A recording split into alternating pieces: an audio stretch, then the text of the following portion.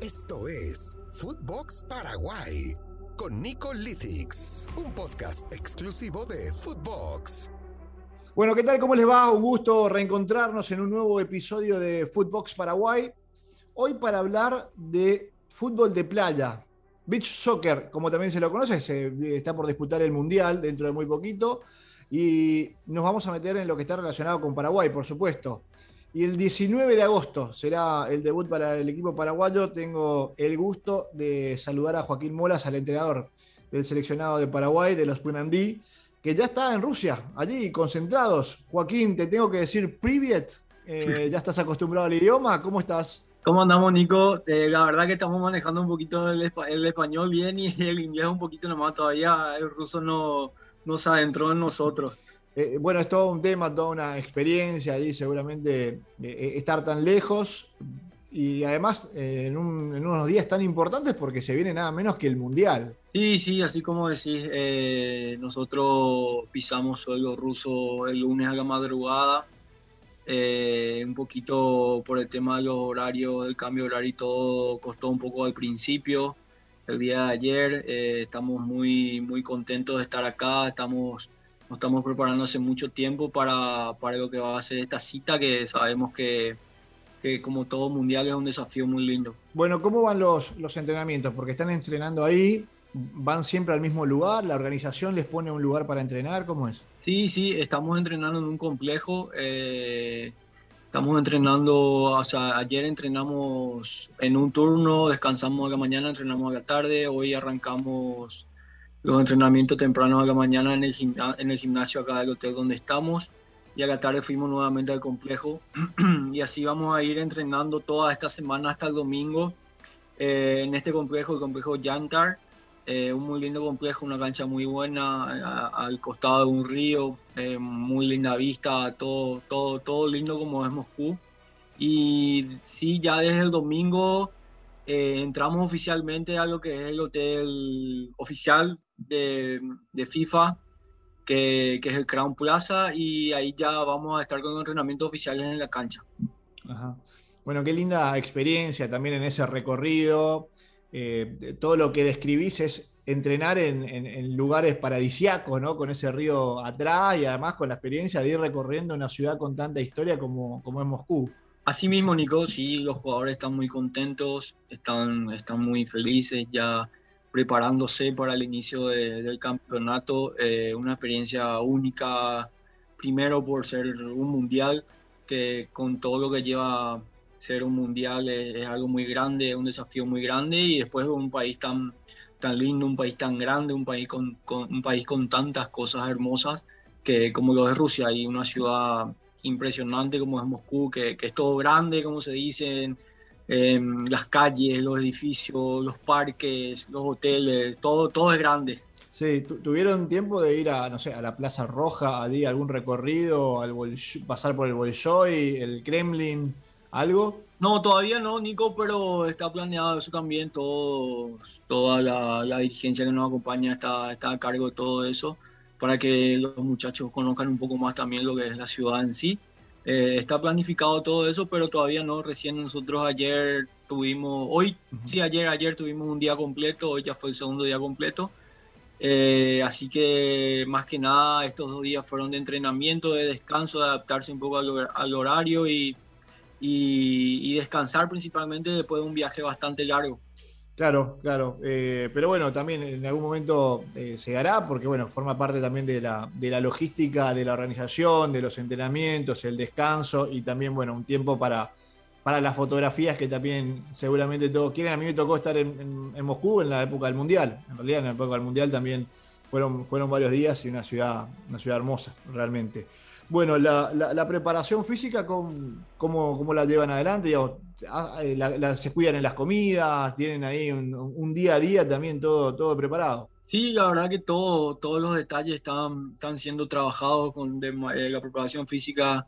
Viene de mano del profesor Eduardo González, la verdad que es un excelente profesional que me acompaña, que a la vez asistente técnico también, es un profe muy experimentado, un trabajo increíble. Los muchachos están preparados físicamente de la mejor manera, vienen completos, estamos sin lesiones, estamos al 100 con todos los jugadores, con los 13 jugadores que tenemos hasta ahora, porque Pedro Morán se suma a nosotros mañana, está viniendo desde Italia. Y como dijiste, también tenemos a la nutricionista Adriana Roca, que está con nosotros acá, está presente, y con el control total de toda la alimentación de los jugadores, desayuno, merienda, almuerzo, cena, la suplementación. Estamos cuidando todos los detalles para poder hacer un mundial que puede quedar en la historia del deporte nacional. Joaquín, cuando miramos un dibujito animado de fútbol, el personaje se va a entrenar a la playa. Cuando hay una pretemporada, un equipo de primera, muchas veces van a la playa a correr porque es más difícil, digamos, ¿no? Y las piernas tienen que hacer un esfuerzo aún mayor. ¿Es así para un jugador de fútbol de playa, digamos, esa preparación es así? ¿Está mucho más preparado tal vez que un jugador de campo? ¿O no es tan así? Sí, sí, la verdad que la preparación física en sí es muy general. Ayuda mucho para ciertos trabajos. En el caso del campo ayuda mucho para ciertos trabajos que los jugadores en sí trabajen en la arena. Pero acá nosotros tenemos jugadores que son netamente jugadores de fútbol playa, y ya el cuerpo ya tiene mucha experiencia, ya está acostumbrado a trabajar sobre la arena, que muchas veces para ciertos aspectos es más fácil y para otros es bastante más complicado. Entonces, con la experiencia que tienen los jugadores acá, es mucho más fácil el entrenamiento, con el conocimiento que ya tienen todo ello, la capacidad técnica que tienen. El entrenamiento es bastante fácil y se adaptan y sale todo normal, sale todo bien, como se dice. ¿Por qué en Paraguay somos buenos en este deporte y no hay playa, digamos? Bueno, más allá que Brasil siempre ha dominado también el deporte, porque seguramente, no sé, crecen ahí, pero después hay instalaciones que son perfectas, digamos, para la disciplina. Sí, no, la verdad que el fútbol playa paraguayo ha evolucionado mucho desde la llegada del profe Uga, el director técnico anterior. Él había llegado casi a mediados de 2017. Nosotros ya habíamos participado en mundiales anteriores, habíamos arrancado una seguidilla, estamos ahora por nuestro quinto mundial consecutivo, habíamos arrancado una seguidilla en el 2013 con un buen trabajo. De por ahí eso era más sorpresa cuando eso, pero hoy en día Paraguay ya es referente y es referencia en este deporte.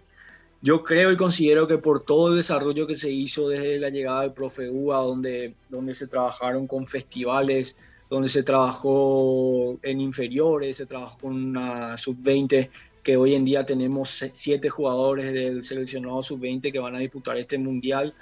Se trabajó en el interior del país, donde hay muchos jugadores que por ahí buscan su oportunidad para vestir la camiseta de la selección.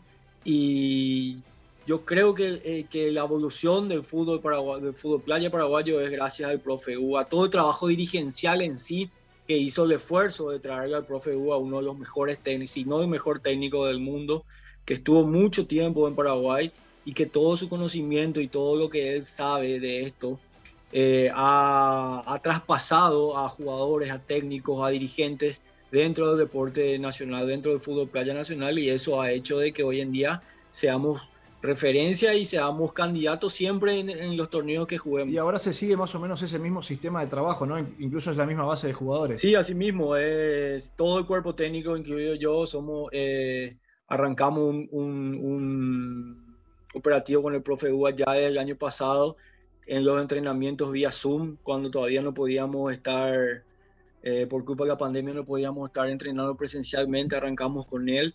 Después del operativo de Río, que era las eliminatorias, estuvimos ya presencialmente trabajando, y hoy en día nosotros seguimos con todo ese trabajo, seguimos por el mismo camino que habíamos arrancado con él, con los mismos entrenamientos tácticos, los mismos entrenamientos técnicos, físicamente con el profe Edu, que ya estaba también con el profe Uga, y creemos que es el mejor camino, y entonces vamos a seguir con eso hasta que nos toque seguir.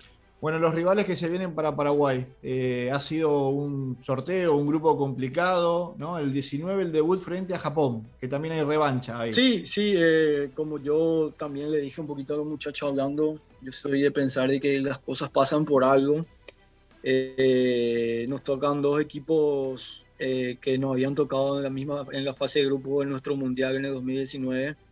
Japón nos ganó allá en nuestra casa y creo que hoy en día es una revancha. El fútbol, como siempre, se dice da revanchas. De por ahí no una revancha total porque no va a ser en nuestra casa, pero sí una revancha deportiva, una revancha muy linda para varios de los jugadores que están acá. Es un rival súper complicado, un rival que tiene muchas individualidades, con su capitán Osu, que es brasilero, pero juega hace mucho tiempo en la selección japonesa, que sabemos que es referente en el equipo y con unos cuantos cambios también dentro de su plantel en referencia a lo que fueron los participantes en Paraguay 2019. Después nos toca una selección rusa que siempre es candidata y yo creo que hoy en día se le agrega el plus de que es organizadora. Entonces, tenemos un rival una fase de grupo bastante complicada porque también el cuarto equipo es Estados Unidos, que viene teniendo una evolución muy grande en el deporte, en la disciplina, prácticamente con los mismos jugadores que han jugado en el Mundial 2019 y con un técnico muy capaz, un técnico muy bueno que vienen creciendo muchísimo. Sabemos siempre que los estadounidenses son, cuando se meten algo en la cabeza, ellos hasta no conseguir, no paran, son una preparación muy difícil, pero también considero que los 16 equipos que están en el Mundial son muy complicados, o sea que los grupos, el rival que nos toque iba a ser complicado. Bien, le vamos a hacer todo el acompañamiento, por supuesto, desde aquí, desde Paraguay, desde Latinoamérica también, para ver cómo sigue esta nueva historia allí en el Mundial de Rusia. Te quería preguntar lo siguiente, ¿un jugador de fútbol de campo podría jugar al fútbol de playa? Viceversa, claro que está el ejemplo de Zico, ¿no? Pero digo, esta cruzada entre una disciplina y otra, ¿sería fácil? Y depende, sería fácil para algunos. Nosotros tenemos la experiencia del Toro Acuña, que jugó un mundial por Paraguay, Claro, jugó playa, claro. y existieron muchos otros jugadores en otros países que también han participado. Es complicado, yo creo que es más complicado el traspaso del campo a la playa que de la playa al campo. Por el tema de los movimientos técnicos, más bien, no es fácil levantar la pelota, sabemos que por ahí te cansas más rápido, sabemos de que es una cancha más chica donde tenés que estar bien posicionado, donde no hay tiempo para descansar. Por ahí en fútbol de campo hay momentos donde podés respirar un poquito más y es mucho más dinámico, pero considero de que un jugador profesional, un jugador que haya jugado campo profesionalmente, no le sería tan difícil pasar a la arena. En nuestra Superliga hay varios jugadores. Ram Berbera, un jugador que viene jugando la Superliga hace un tiempo, y otros tantos. Bueno, Joaquín, para nosotros es un gusto tener la posibilidad de charlar contigo. Además, agradecerte el tiempo y lo que está relacionado con el cambio horario y demás, que bueno, estamos viviendo en horas totalmente diferentes, nosotros de día, ustedes de noche y viceversa. Así que bueno, agradecerte por la coordinación para realizar esta entrevista. No, Nico, a vos por el apoyo que siempre está dando al deporte nacional. La verdad que estamos teniendo mucha repercusión, eso nos hace más fuerte a nosotros.